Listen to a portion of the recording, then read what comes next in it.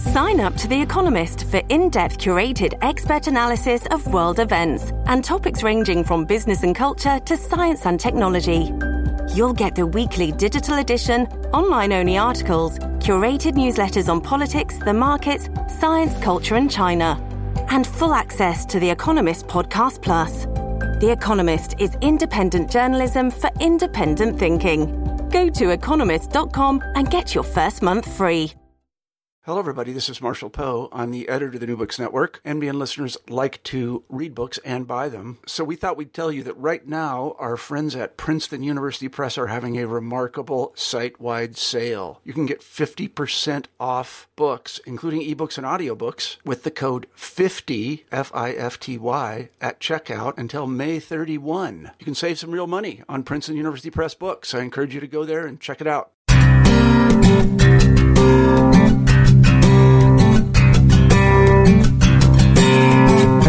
All right, welcome everyone back to another edition of New Books in Education. This is your host, Ryan Allen, and today I'm really excited to bring a book that I think everyone should be concerned about or thinking about, and this is The Real College Debt Crisis, How Student Borrowing Threatens Financial Well-Being and Erodes the American Dream. And this is from Praeger, published this month, 2015. This is from Dr. William Elliott III, Associate Professor in School of Social Welfare at University of Kansas, and Melinda Lewis, Associate Professor of Practice in the School of Social Welfare at the University of Kansas. And Melinda, thank you today for joining me. Thank you so much. Great to be here. Maybe tell our audience a little bit about yourself and a little bit how you and William got this project going and what interests you about this. Yeah, no, it's actually, the more that people know about our work, sometimes the more notable it is that we're writing in the space of college debt, because I am the assistant director at the Center on Assets, Education, and Inclusion at the School of Social Welfare. Most of our work is around the relationship between asset holdings and asset development and educational outcomes. So it's related to financial well-being and kind of financial standing and educational attainment. But we really kind of came to the discussion around student debt kind of in a roundabout way. So our interest was not first in financial aid and student borrowing. It was in the evidence that suggests that students who approach higher education from an asset-empowered perspective have stronger educational outcomes and are better able then to use higher education as our economy and our country really intend, which is as a platform for upward mobility and really the lever through which most American children are to realize the American dream. So when we kept encountering this growing concern about rising student indebtedness, fewer options for students to finance education without borrowing, it became clear that if we didn't talk about the outsized role that student loans were playing in the financial aid landscape, it would be very difficult for us to create the space in public policy, in financing, and really just in the debate to talk about assets and the power of assets. So we came to college debt from a kind of asset policy making and practice perspective, very different than those whose work has kind of centered on the role of student loans as a part of financial aid. Okay, fantastic. So you're kind of coming from this different angle that I think could possibly add to the conversation. Well, I think it points us to some different questions. You know, the question that we pose in the book and that we've talked about a lot is the conversation around student debt tends to be really polarizing. Either those who say, debt is bad, therefore student debt is bad, or those who say higher education is good, therefore debt to finance higher education is fine. And we think that both of those are really fairly unhelpful ways to start this conversation, which we believe reveals clearly that higher education is absolutely valuable. It's more valuable in today's economy, really, by a lot of metrics than it ever has been. The wage premium is large, growing, and very powerful. At the same time, the role of student debt in financing that valuable education has been to erode its value among those who have to borrow to go to college, thereby exacerbating the inequities that are already a part of our education, kind of educational pipeline. So the question that we think is really important is not, is debt bad or is education good, but instead, are students who borrow to go to college getting the same return on their educational investment and therefore equally able to use that education to advance in our society as a student who doesn't have to borrow? It's an equity question that we're interested in more. And I think that we are pointed in that direction somewhat uniquely because we came at this thinking about the role that education plays in our society and as a lever for upward mobility.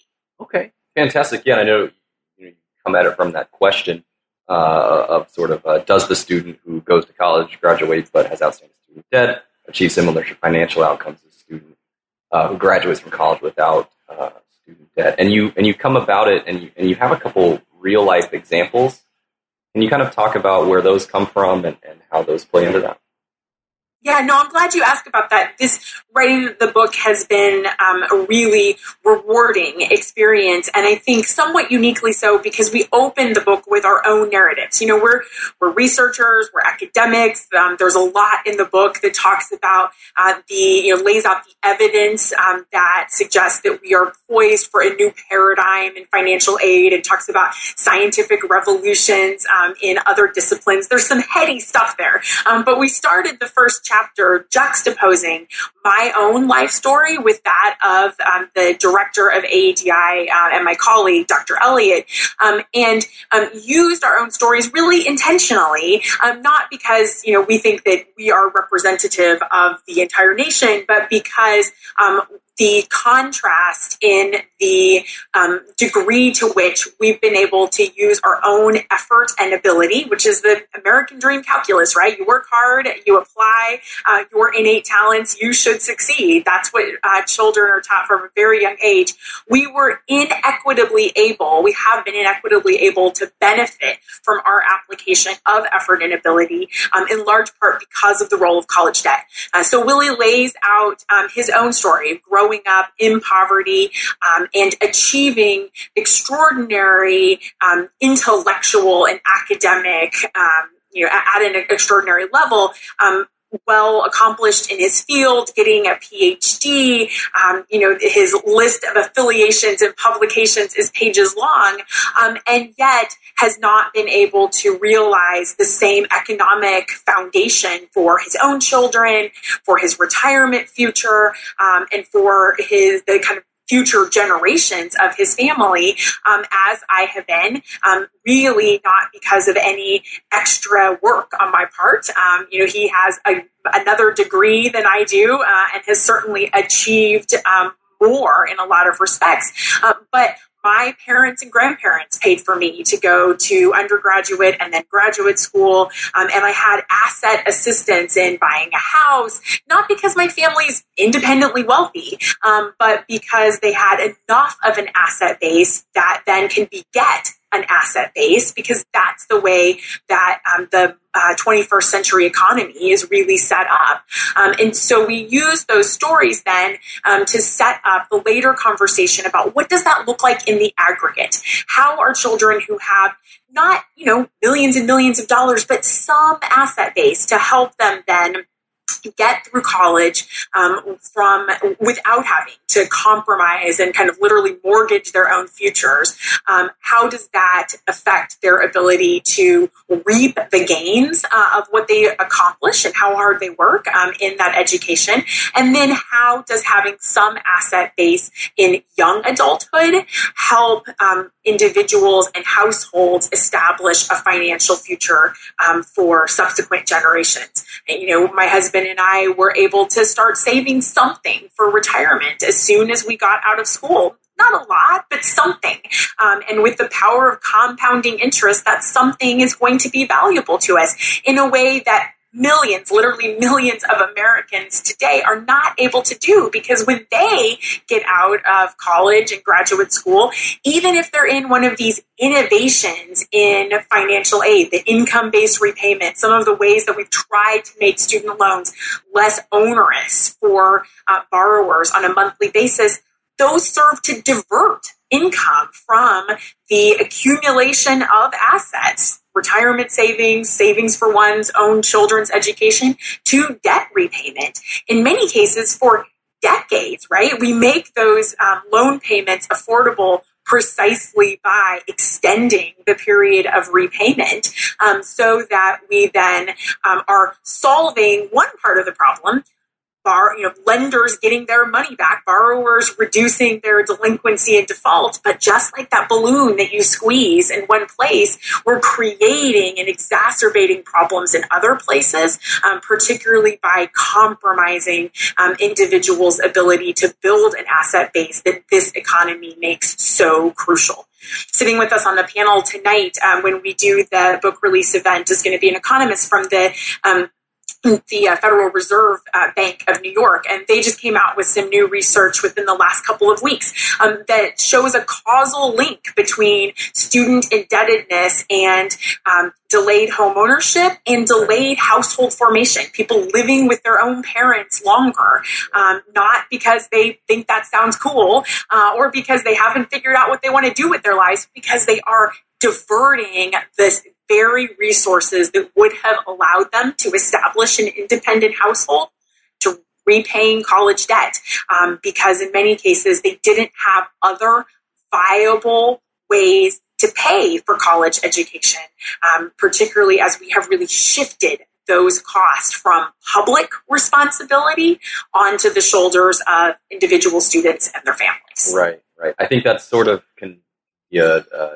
a way to describe my generation almost. Sometimes it's almost like a meme of us living in mom and dad's basement after we graduate. And it's certainly, I think everyone is aware of this problem, but no one really understands of what that's actually going to mean. And I guess we're just now getting information and data and seeing this can potentially adversely affect the economy and some other things, and set back a generation comparatively to other past generations. That's a key point, and it also really calls into question just the way that our economy is supposed to work for people. So we're interested very much in what are those kind of macroeconomic effects. What are we going to see in terms of, we're seeing even changes in demographics, age of marriage. There are all kinds of ripple effects that, as you said, we're really kind of just beginning to see. But we're also interested, really even kind of more fundamentally, in what does this mean for what children have a right to expect the future may hold for them, and what they can really expect to be able to get when they follow the rules. They work hard, they study hard, they go to college. Exactly what we tell them should then guarantee, to some extent, a reasonable chance at making it, at the American dream, the way that we understand it.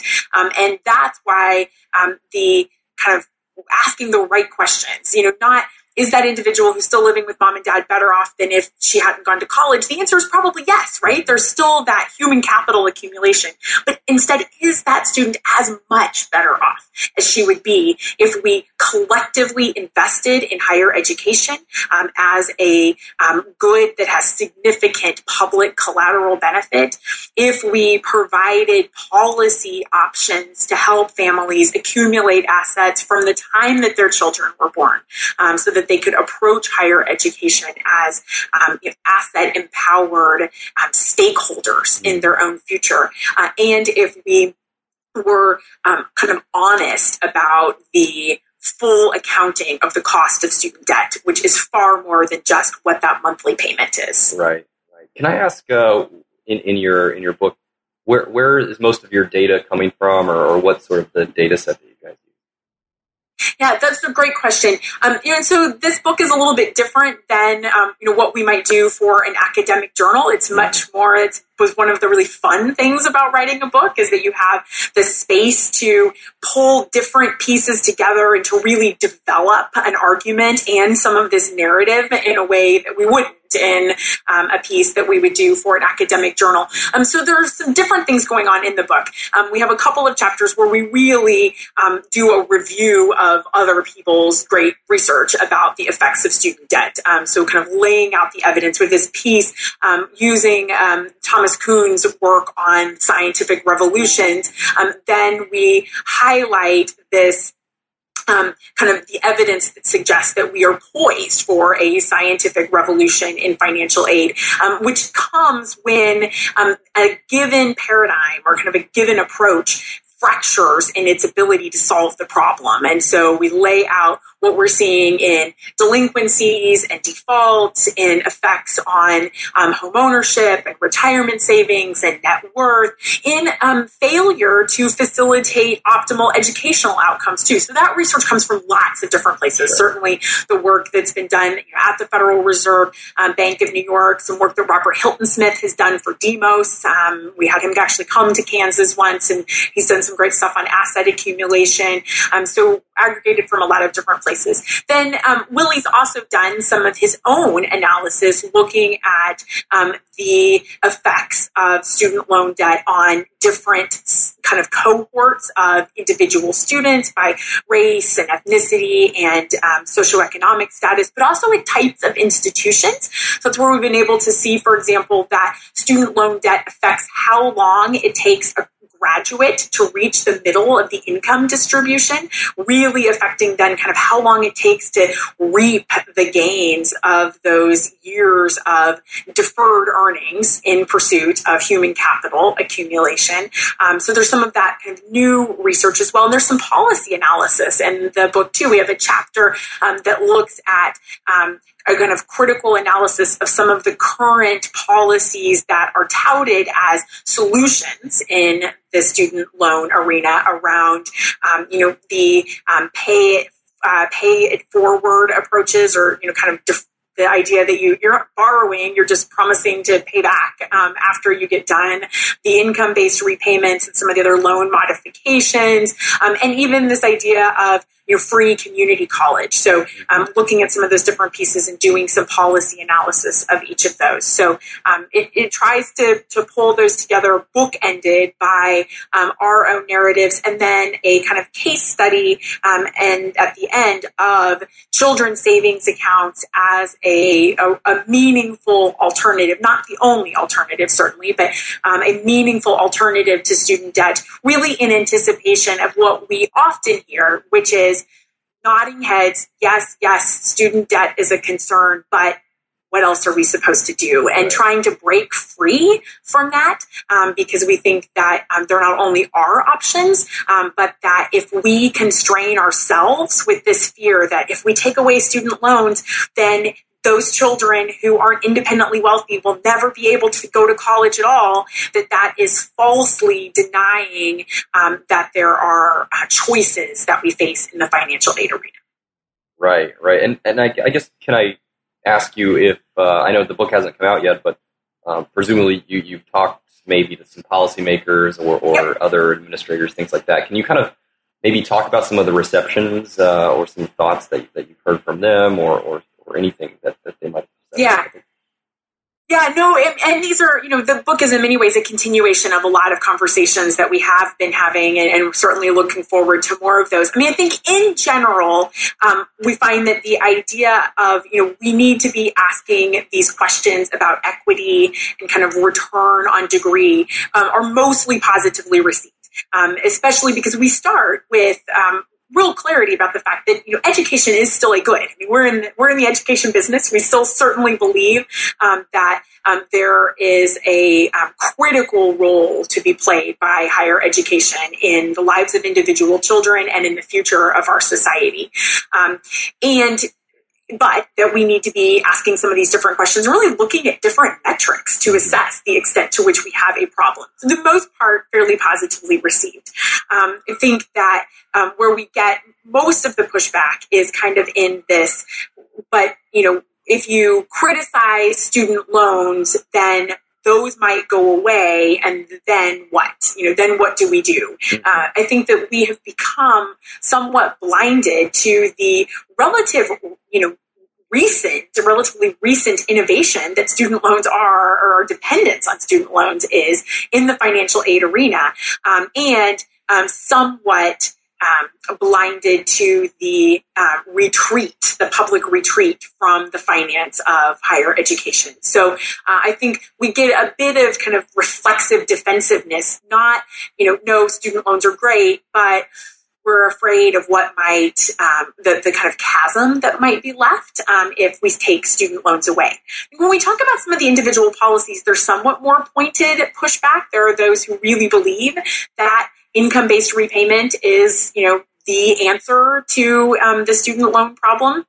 And that's because they're looking at a different problem, really. If you think that if you define the student loan problem as delinquency and default, income-based repayment is a lot better. If you define the student loan problem as hindering students' ability to equitably and optimally benefit from their pursuit of higher education, income-based repayment is decidedly not much of an improvement and may, in fact, in some cases, be worse. Similarly to the proposals for free two-year education. If you define the problem as just education is too expensive for the individual student, then that's an absolute step forward.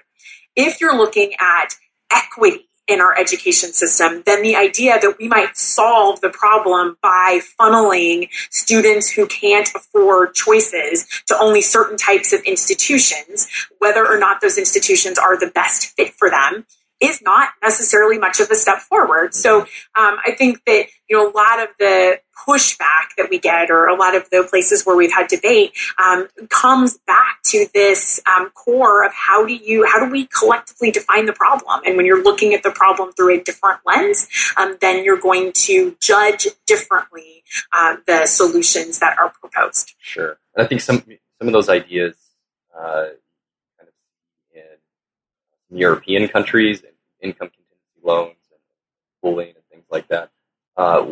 Did you guys do any analysis or look at any countries around the world that may have, have some policies that we could potentially borrow or that could work for our system?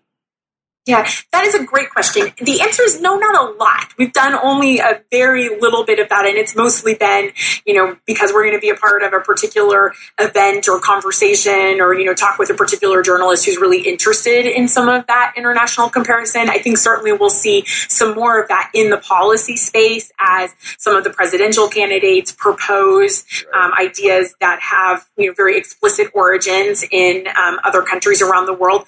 Our reason for not going too far in that direction was not because we didn't want to look at it. It's certainly something that is, of individual intellectual interest to us. And certainly much of our asset building work has very clear kind of conceptual origins in places like Singapore and the United Kingdom. So we're familiar with the idea of kind of those international connections.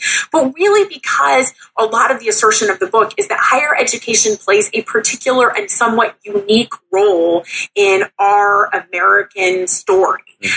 Unlike a lot of other developed nations, we have said that the way that we are going to provide opportunities for children is not through a overly robust social welfare system. It is through education as welfare policy, really, education as opportunity. And that we believe that should be equitably available, that we're explicitly not going to track students into particular careers at very young ages. We, want an education system that has lots of potential on-ramps. And we want wide open choice. And, we really believe in this idea of telling children you can do anything and be anything if you're talented enough and you work hard enough. So because we as a nation have collectively vested higher education with this particular function in our economy, then if we want to kind of step away from the policy system that is supposed to undergird that. We have to renegotiate that understanding of our social contract. And certainly, polling widely suggests that Americans still believe that education is the way that children should be able to advance in our society. Even as more and more worry that that latter is not really a tenable option for their own children. So any sense of sort of where we're heading and where the system could be going, and maybe someone who has kids right now and 18 years or whatnot, or however long, what is it going to look like for them? Yeah, well, and that for me is not just an academic discussion. I have 4 little kids myself, so right. Very much a part of the regular conversations at my house. Not just because it's what I do for a living, but because it's our future as right. well. I think that I don't have certainly a crystal ball, and I think, in fact, that the next couple of years could be really decisive in that. We're seeing a level of attention to issues of higher education, not just financing, but policy, really questioning what kind of a higher education system do we need? What are we willing to pay for? We're seeing that play out not just in the presidential election, but in state capitals around the country, and in individuals' own families. So I think that we could see still a lot of shifting. That's certainly a lot of the premise of the book, is that we are poised at a place where the status quo is really not palatable to too many people. And so then we have to decide where we're headed. Certainly, kind of rooted in our foundation in asset policy, I think that there's a lot of momentum there. We're seeing more and more states start policies that open savings accounts for education for children at birth or at kindergarten, that are transferring assets into those accounts to seed them, in the belief that those that kind of engagement, those policy opportunities are not just about giving children money to help them actually pay for college, but really reinforcing this message that we tell ourselves, which is that college or higher education of some sort is in your future. It is you need to focus on education for what you can be, what you want to be able to do for yourself and for your family. And a lot of our work at ADI is about analysis that connects those asset holdings, those accounts, that experience of saving for one's own education and the educational gains that we see later. So you see places like, the city of San Francisco opens an account for every kindergartner. The state of Maine opens accounts and puts $500 in every account for a child born in Maine. It's not state money, but it's every child that's born in Maine. And we're seeing more of those policies pop up around the country. Right now, those things are happening somewhat parallel, not really integrated with these conversations about what's the future of financial aid, but it doesn't have to be that way. We could think about, how might we use some of our existing financial aid or higher education expenditures. We spend billions in tax credits. We, forego those tax revenues and don't get a lot from them because they mostly tend to go to families who would have sent their kids to college anyway. How could we repurpose some of that money? How could we even use really valuable programs like Pell Grants potentially more effectively if we provide them to children earlier so that they can count on that assistance being available instead of finding out in, February or April of their senior year that, in fact, there is some financial aid. So bringing those two kind of parallel streams together, there's a lot of promise because there's a lot of money there and some new innovations in how we might use it. But a lot of the kind of questions about how we make some of those policy changes is going to depend on how not only policy, but also really the debate and the kind of political momentum in each of those spheres unfolds. Okay, fantastic. Well, I guess the final question for us on the New Books Network, we always ask kind of what's next for you, if you have anything else on your plate, and also maybe just the last word on the book for us.